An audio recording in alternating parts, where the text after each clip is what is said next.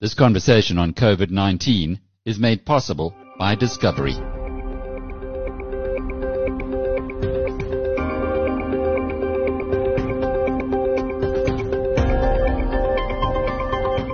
Welcome to Inside COVID-19. I'm Jackie Cameron for BizNews.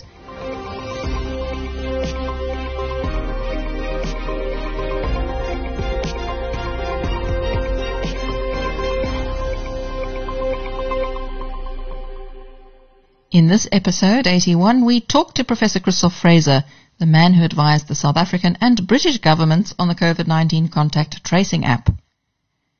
And we speak to Stellenbosch University's Professor Wolfgang Preiser, a virology expert of global standing on diseases that jump from animals to humans. He shares the latest thinking on COVID-19, which is a zoonotic disease.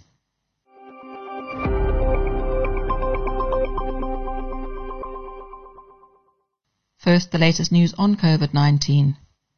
South Africa's restrictions to curb the spread of the coronavirus have put the economy into its longest recession in 28 years, with gross domestic product contracting more than expected in the second quarter.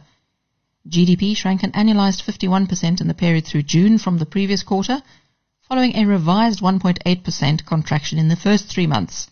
That's according to Statistics South Africa, which says that this is the steepest decline since at least 1990. The Reserve Bank forecasts a rebound with annualized growth of 17.5% in the third quarter, but continued power cuts in what's already a record year of outages and slow reforms could threaten the recovery. Economists at Momentum Investments warn that the level of economic activity is only likely to return to pre-COVID-19 levels by 2023 or even 2024. The Financial Times reports that South Africa's economy recorded its worst slump in decades, and it quotes the Democratic Alliance saying that the pre-COVID recession in South Africa has been turned into the worst GDP contraction in history. Razia Khan, Chief Africa and Middle East economist for Standard Bank, is quoted as saying that the GDP data is shocking, and says although it is likely the weakest point of the year for the South African economy, growth forecasts may be subject to further downward revision. Almost 650,000 cases and more than 15,000 deaths have now been recorded in South Africa, making it the worst hit country in Africa. The World Health Organization reports that the human cost of coronavirus has continued to mount globally, with more than 27.3 million cases confirmed and more than 884,600 people known to have died from the disease around the world. Bloomberg reports that Donald Trump says that a vaccine for COVID-19 may be ready in October. And Germany's new virus cases increased at the fastest pace since April, as its public health authority said the situation continued to be dynamic and serious. The Bank of England's chief economist has warned against extending a government program to retain employees during the pandemic and has said that some jobs may well not be coming back. Next, Professor Christoph Fraser of Oxford University speaks to BizNews founder Alec Hogg about the COVID-19 tracing app.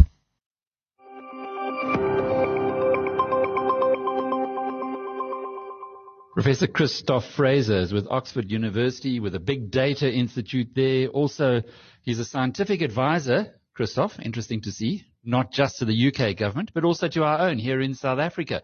We've just recently launched in South Africa the COVID Alert app, which I've downloaded, but I don't think too many of my countrymen have just yet. How many people need to download this contact tracing app before it becomes effective? Well, so the effectiveness kicks in when a very low number of people have downloaded the app. What you need is some of your contacts to have downloaded the app. So we found through various simulations that within any sort of population that's mixing, as soon as you have 10 to 15% of the population using the app, you start to have an impact in terms of reducing the rate of new infections and of serious disease. So that's not that high, 10 to 15%. Is it achievable in a circumstance like South Africa finds itself in, where infections have now really reduced significantly? I guess the question really is, how do you get the public interested? Well, so different people will be interested in different ways of accessing information. The reach of new technologies through people's phones and through apps has transformed many sectors in terms of being able to get information, being able to have access to what you need in order to protect yourself, protect your family and your loved ones going forwards. How well has it worked elsewhere in the world? Perhaps you could give us some instances of where a contact tracing app like the one that's been introduced in South Africa has actually helped reduce infections or deaths from COVID-19. Well, so we're still quite at an early stage in terms of the development of this new technology. So it started off in Singapore. This type of app started in Singapore. Now, before that, there were apps used in China and used in South Korea that had a different model of using a lot of data. But these new apps for contact tracing, they're partly to protect the privacy of individuals while still doing the mechanism of finding people at risk. And we're now seeing several countries like Ireland, Germany, Switzerland, where you have, more than 30% of the population using the app. And some of the early data that came from Switzerland last week showed that approximately as many people as you would expect have been sort of sending notifications, exposure notifications through the app. So I think the journey has been sort of one we've seen many times with new technology, which is that when the idea is first mooted at an early stage in the epidemic, there was quite a lot of excitement about the potential for this technology, and then maybe even some hype, and then maybe a bit of disillusionment. And I think now we're entering the territory where we're seeing the apps integrate much more into the system of public health and seeing their added value as an intervention. And I think we're on a journey where fundamentally the ability to rapidly organize information and to pass information between people is exactly the kind of thing that we do need to really get ahead of epidemics in a way that's never really been done before.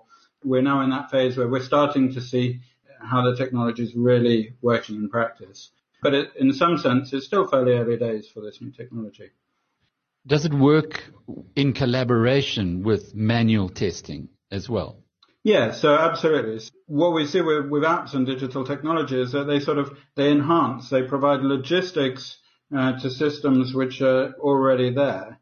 So you need people to get tested, it's a gateway to prevention, and that system needs to be quite efficient. I mean, one of the things we learned very early on about COVID is that it's not an easy infection to control in a reactive way. So we saw a lot of lockdowns. The lockdowns worked, but were quite harmful for society.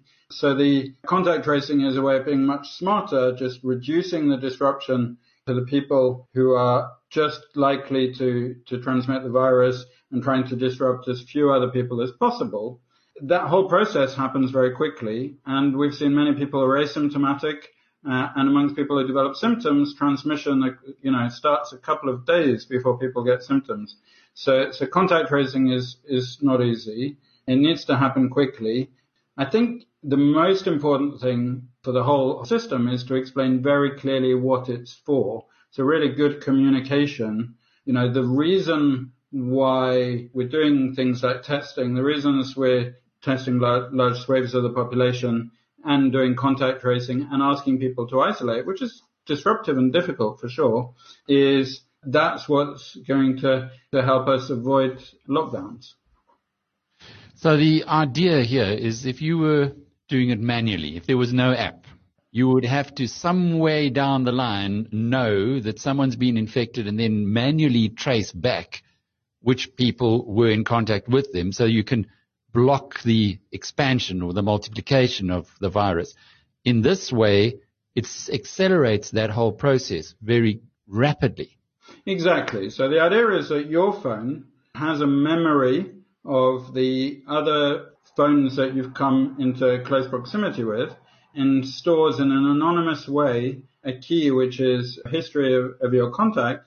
And if one of you becomes a case, then the others get notified instantly. So instead of me coming to you and asking you, who did you meet 3 days ago and did you stay within 2 meters for 15 minutes of them, your phone has kept a record of that. And both of you have consented to that process, and none of you are sort of sharing the information, the whole contact network. You're just passing a notification, which is, if you've seen this anonymous key, you've been exposed. So the person won't know that they were exposed to you rather than the person they saw in the morning or the person they saw the next day. They'll just get a notification that they've been exposed. It's an easy process to do if you're investigating an outbreak of 6 people in a given location. But once you've got an epidemic spreading, the kind of contact tracing workforces we've seen in manual contact tracing involve thousands of people. Also the capacity, as you pointed out, there are times when the epidemic's quite low and there are times when it's quite high, and we need to be prepared, always prepared for the fact that, it comes in multiple waves. So having that kind of scalable surge capacity is something where an app really can add a lot of value. So you can imagine a workforce, that's very focused on investigating individual outbreaks, doing a really good job, and then suddenly, there are chains of transmission. It's not really competing with manual contact tracing. It's saying, well, some of these contacts you're going to find very quickly, and that, it all helps. In public health, typically, you get great complementarity between different interventions. Is the onus on the individual? In other words, if I get a notification on my COVID Alert SA app that I've come in contact with somebody for more than 15 minutes who has tested positive, is it up to me now to isolate?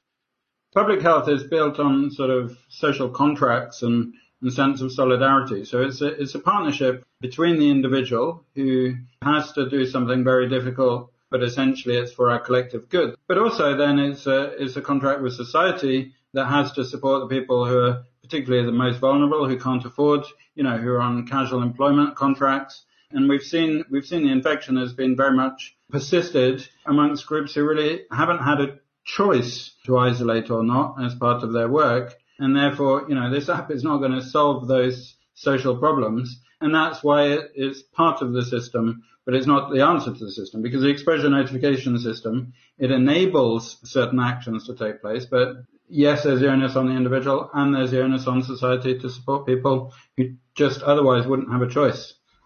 You've been intimately involved in a study in Washington State in the United States with Google, who are, together with Apple, have devised this privacy system. What were the results that came out of that you might pass on to the South African government as one of their advisors?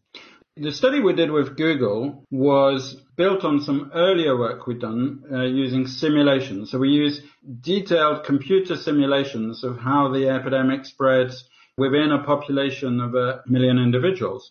And then what we did with Google, they had a great team of software engineers who helped us, make our simulation much more efficient so that we could model the manual contact tracing, so that we could model the whole system of public health and study this complementarity of the app.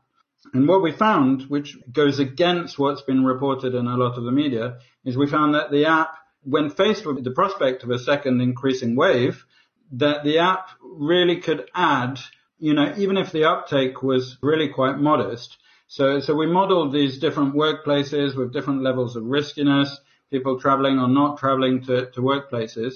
And we found that no matter what the setup that we used, the app always added something to the public health measure, but alone wasn't sufficient. So I think the way the results were framed initially is you needed this vast population of people using the app, and then you could stop the epidemic, whereas here what we look at is the incremental addition of the app. If the app was used by 15% of the population over the course of a second wave, going back to your question, assuming that people are able to respond to the notifications from the app, that could reduce the total number of infections by about 8%, which is a lot of lives saved. And then when you combine that with manual contact tracing, you roughly double that effect. Certainly takes a lot of pressure off the public health system when it gets strained at that point. But what about the privacy issues? You work in big data. You understand this better than most people on Earth. How private is the app as far as users are concerned? There was a lot of heated debate about the privacy of the apps in the beginning. This particular configuration of the app is extremely private in the sense that nobody is collecting the data on who you're contacting. They're not, you're not being tracked. It's essentially just saying, if you get sick, you send off an anonymous ID which gets looked at by the other phones, and no information beyond that is stored. So I think in terms of precedent for public health apps, this really privacy at the center of the design. Now, that poses some complexity because it makes it a little bit more challenging to then measure, whether the apps are having the effect that we needed to prevent the infections. So one of the effects of this is that we need to set up scientific research studies where people are enrolled and are willing to share a bit more data in order to really test this new technology. But I think the principles is mimicking what manual contact tracing does, and it's doing so in a way that I think people can be reassured is extremely privacy preserving. And I presume it will be able to be used in future should and when other pandemics hit us. Yeah, absolutely. So I think the ability to help respond early on in an outbreak, one of the lessons of how to control infections and epidemics is to sort of hit early, hit hard. So if you look at the countries that have now reached a state where it's not quite life as normal, but have really relaxed a lot of their controls while at the same time having low mortality, had good testing capacity so that they could see it coming, and had a lockdown really early on and quite strict lockdowns, but then relax them quite quickly afterwards. So places like, South Korea and New Zealand and Norway, and that ability to be able to respond quickly early on before you face a wave of exponential spread really buys you a lot of long-term benefits.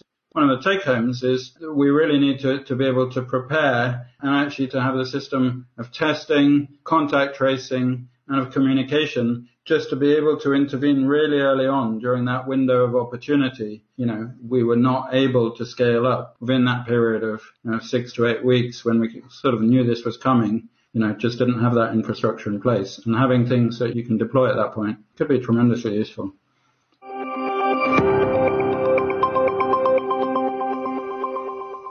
Next, we hear from Professor Wolfgang Preiser, whose principal research interests include emerging and potentially zoonotic viral diseases. Professor Preiser has served as an advisor to the World Health Organization on severe acute respiratory syndrome in China in 2003, and he has also led the Frankfurt Group, who, together with colleagues from Hamburg, were among the first to isolate the SARS-associated coronavirus in spring 2003. Professor Preiser is head of the Division of Medical Virology at the Faculty of Medicine and Health Sciences at the University of Stellenbosch. Professor, let's just start with a look at COVID. What type of disease is it? It is what we feared would be coming along at some stage. We obviously could not predict when exactly, but it is a viral infection that is transmitted quite easily through the air, causes more or less severe disease, and we are learning still on, just how bad it is, and we have learned that many cases are relatively mild, but we've also seen that particularly in predisposed patients it can be, devastating illness, and that's exactly what we've been predicting to some extent to happen for quite some time. It is not unlike the much feared and much prepared for influenza pandemic. But it is a different virus, obviously. Did you say it's similar to the flu virus? So virologically speaking, coronaviruses and influenza viruses are different. They share certain characteristics, but what they have in common is that there is a huge reservoir out there in the animal kingdom, and these are both groups of viruses that quite easily change their characteristics and may occasionally become infectious to human beings. That happens, and if there is sufficiently close contact between the source animals and humans, the virus can, as it is called, jump the species barrier and then cause human infection. And that probably happens quite frequently without many people taking notice, because many of these infections are mild and many of these viruses will not be easily passed on from human to human. But if we are unlucky, as we have been this time, the new virus then has the ability to be spread very efficiently from human to human and cause severe disease, at least in the proportion of those infected, then what happens is exactly what we've been dreading, and that is a new pandemic. And we have for quite some time actually known that these pandemics do happen, and that even though we cannot predict exactly what type of virus is going to cause it and when, we have known that it is something we need to prepare for.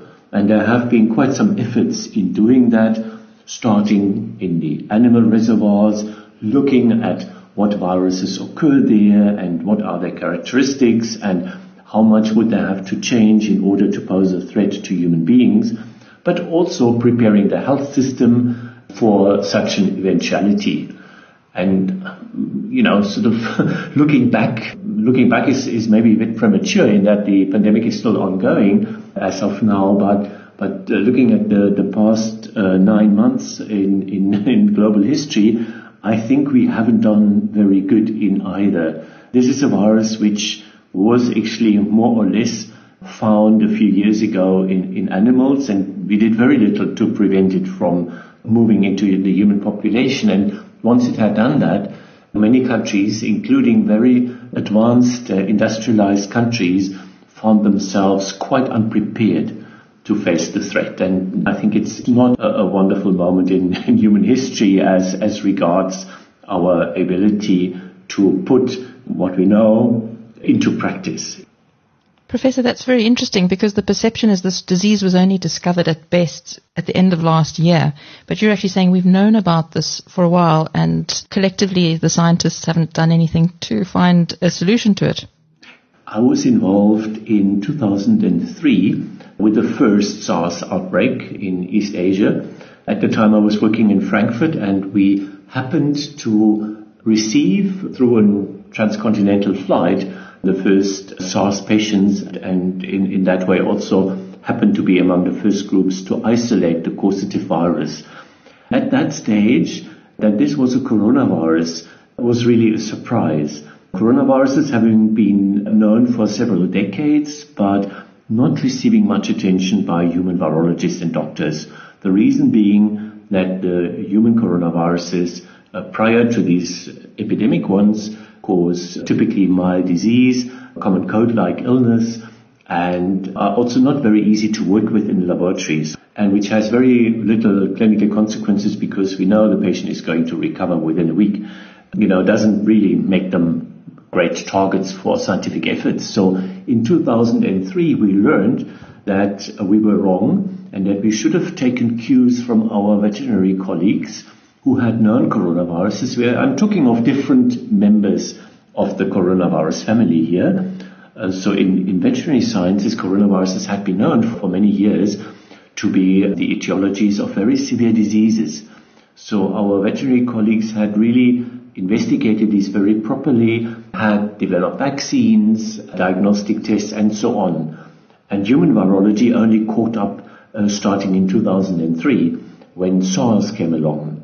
And we caught up quite quickly. We learned a lot. We have since understood that the likely original source of these viruses are bats, with a huge multitude of different coronaviruses living in bats naturally and as befits the natural host, not knowingly, known to us, causing any ill effects and in the natural reservoir. And then occasionally these bat viruses may spill over into other mammals, including human beings. And that is what happened in 2003 with SARS, the original SARS-1 virus. It then happened again since 2012 with MERS, the Middle East Respiratory Syndrome, which can infect humans starting from camels, but then subsequently, particularly if there's poor infection control in healthcare settings, human beings can then infect one another.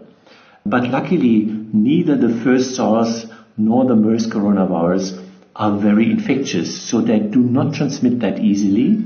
The diseases they cause are quite devastating. The mortality with the first SARS virus was about 10%, and with MERS it is 30%. But luckily, both viruses were unable to establish themselves in the human population. And that was the situation until the beginning of this year. And then obviously we've learned a lot since then. That close relative of the first SARS coronavirus has now emerged again, being clinically less devastating, but being far more infectious. And one of those features obviously is that patients are infectious prior to developing symptoms. So it's not easy, the 2 days before you fall ill and can be diagnosed and should be isolating yourself, you're already infectious. So the somehow less dangerous virus actually turns out to be more dangerous in the sense that we were unable to stop its spread through the human population. And that is what ended up in the ongoing pandemic of coronavirus. Just looking at the bigger issue of diseases jumping from animals to humans, how much of a problem is it in our daily lives? What other diseases are we contracting that are zoonotic and we don't realize it? There is a multitude of infections that can be transmitted from animals to humans. And in fact, a lot of the problems started when our ancestors started domesticating animals. Obviously, that improved their social and economic situation. They had a more stable food supply. They could settle. But the cost of the close interaction between these different species was that pathogens were traded either way. And this is where we think diseases like TB, measles, and others came from originally. So it's not anything new. It's happened ever since. And whenever humanity takes another step, there is a risk that we open a new Pandora's box and expose ourselves to new pathogens. So while not new, and things like rabies, a number of bacterial infections and parasitic infections all count amongst the zoonoses. But what we are particularly concerned about are those viruses or other agents out there in the natural world with which we normally would not have much contact. So there's a forest species and the forest remains undisturbed. That agent, that virus would be circulating in its natural host and not really do much. Of course, now we don't leave them in peace. So, and of course, we are far more than we've ever been before. Our species has grown to shocking numbers, and that means also density, and the contact rate between people has also intensified massively. Taking all this together, the chances of such a spillover event happening is just increased massively. We were shocked when in West Africa the Ebola outbreak not only spread to 3 countries, but actually continued for more than 2 years. People said, well, they hadn't known it in these parts of the world, but in the Democratic Republic of the Congo, they have known about Ebola since the 1970s and have become very good at controlling it.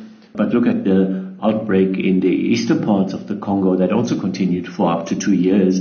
And had we not had a vaccine, it would probably still be ongoing.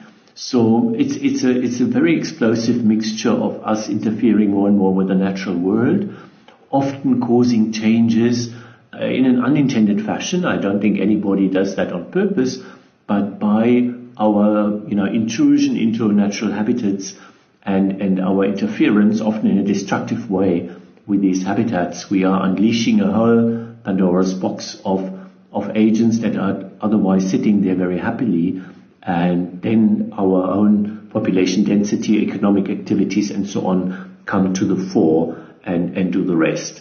I'm still quite convinced that many events never make it onto the global stage, luckily. So there are probably a lot of mild infections happening. But the more you allow this to happen, the higher the chance that one or the other actually becomes a global event. And that is what's happened with the coronavirus. And that is also what we have feared for a long time can happen anytime with a new strain of the influenza virus. Are we fairly sure that bats were the primary source of the COVID-19 virus? Ultimately, I think yes, but whether the virus was able to move from a bat to a human being or whether it went through an intermediary host is unclear. We haven't worked that out yet. Investigations are ongoing. It's not clear whether there will be a solution to that riddle. But we do know, and that is also what we found ourselves studying bats in Southern Africa for the past 8 years or so, and what many other people have found in different parts of the world. Bats harbor a huge variety of different coronaviruses, just like aquatic birds harbor a huge variety of different influenza viruses, the vast majority of which do not pose a threat to any other species, including our own, but some of which may, if given the opportunity, possibly evolve into a form that may infect us and then cause severe disease, be transmitted quite readily from human to human, and thus cause the next pandemic. So what I really want to stress is it's not a question of blaming bats and doing atrocious and in most places illegal things by destroying bat roosts and so on. The contrary is right. We know that by interfering with animals, you upset population structures and you normally make things worse. We saw that in Central Europe, where for many years in the last century, people were actually hunting foxes very aggressively to combat rabies. And what happened is that if you kill, foxes or many foxes in a certain area, foxes from outside that area will now move in because there is now mice in abundance, which may also carry certain infectious agents, so it may not be a good trade in any case. But you also unsettle the population structure, you cause migration. So my plea is be kind to animals, leave them in peace, do not interact in a nonsensible way, with naked hands or basically interact at all unless you need to, rather get an animal handler if you find an injured animal, a wild animal, but don't be afraid. If left undisturbed, these animals don't pose a threat to us and they have many positive effects that they have. But nevertheless, it is interesting to study the variety of potential pathogens that different types of animals carry so that we can be better prepared, so that the next time something happens, we are quicker in developing diagnostic tests, and we may also devise preemptive measures. We may be able to say, well, this is the time of the year when the bats have their young. This is when there's a lot of infections being passed among the bat roosts. Just stay away from it. Simple measures that might help. And I must say I'm quite saddened to see that despite us and many colleagues around the world accumulating such a wealth of knowledge about coronaviruses in bats and other types of wildlife, and the risk factors being quite well known, that nothing was done really about it to prevent the consumption and trade of these bats, which is the obvious way of preventing this type of spillover. What do you think about app tracing now? Do you think that will help curb the spread further? I think it can contribute. I have installed both the German app, which obviously is not going to notify me because I don't think many people in South Africa use it. And I've now also installed the new South African contact tracing app.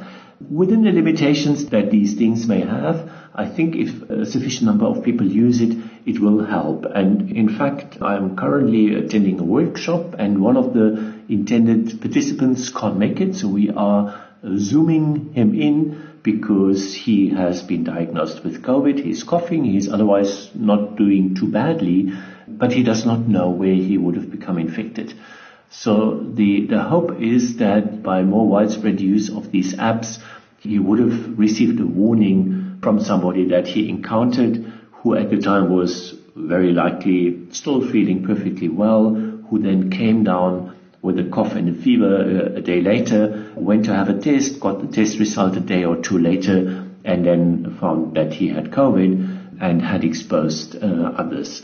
So I think this is where apps can really help. So I'm all for it. This conversation on COVID-19 is made possible by Discovery.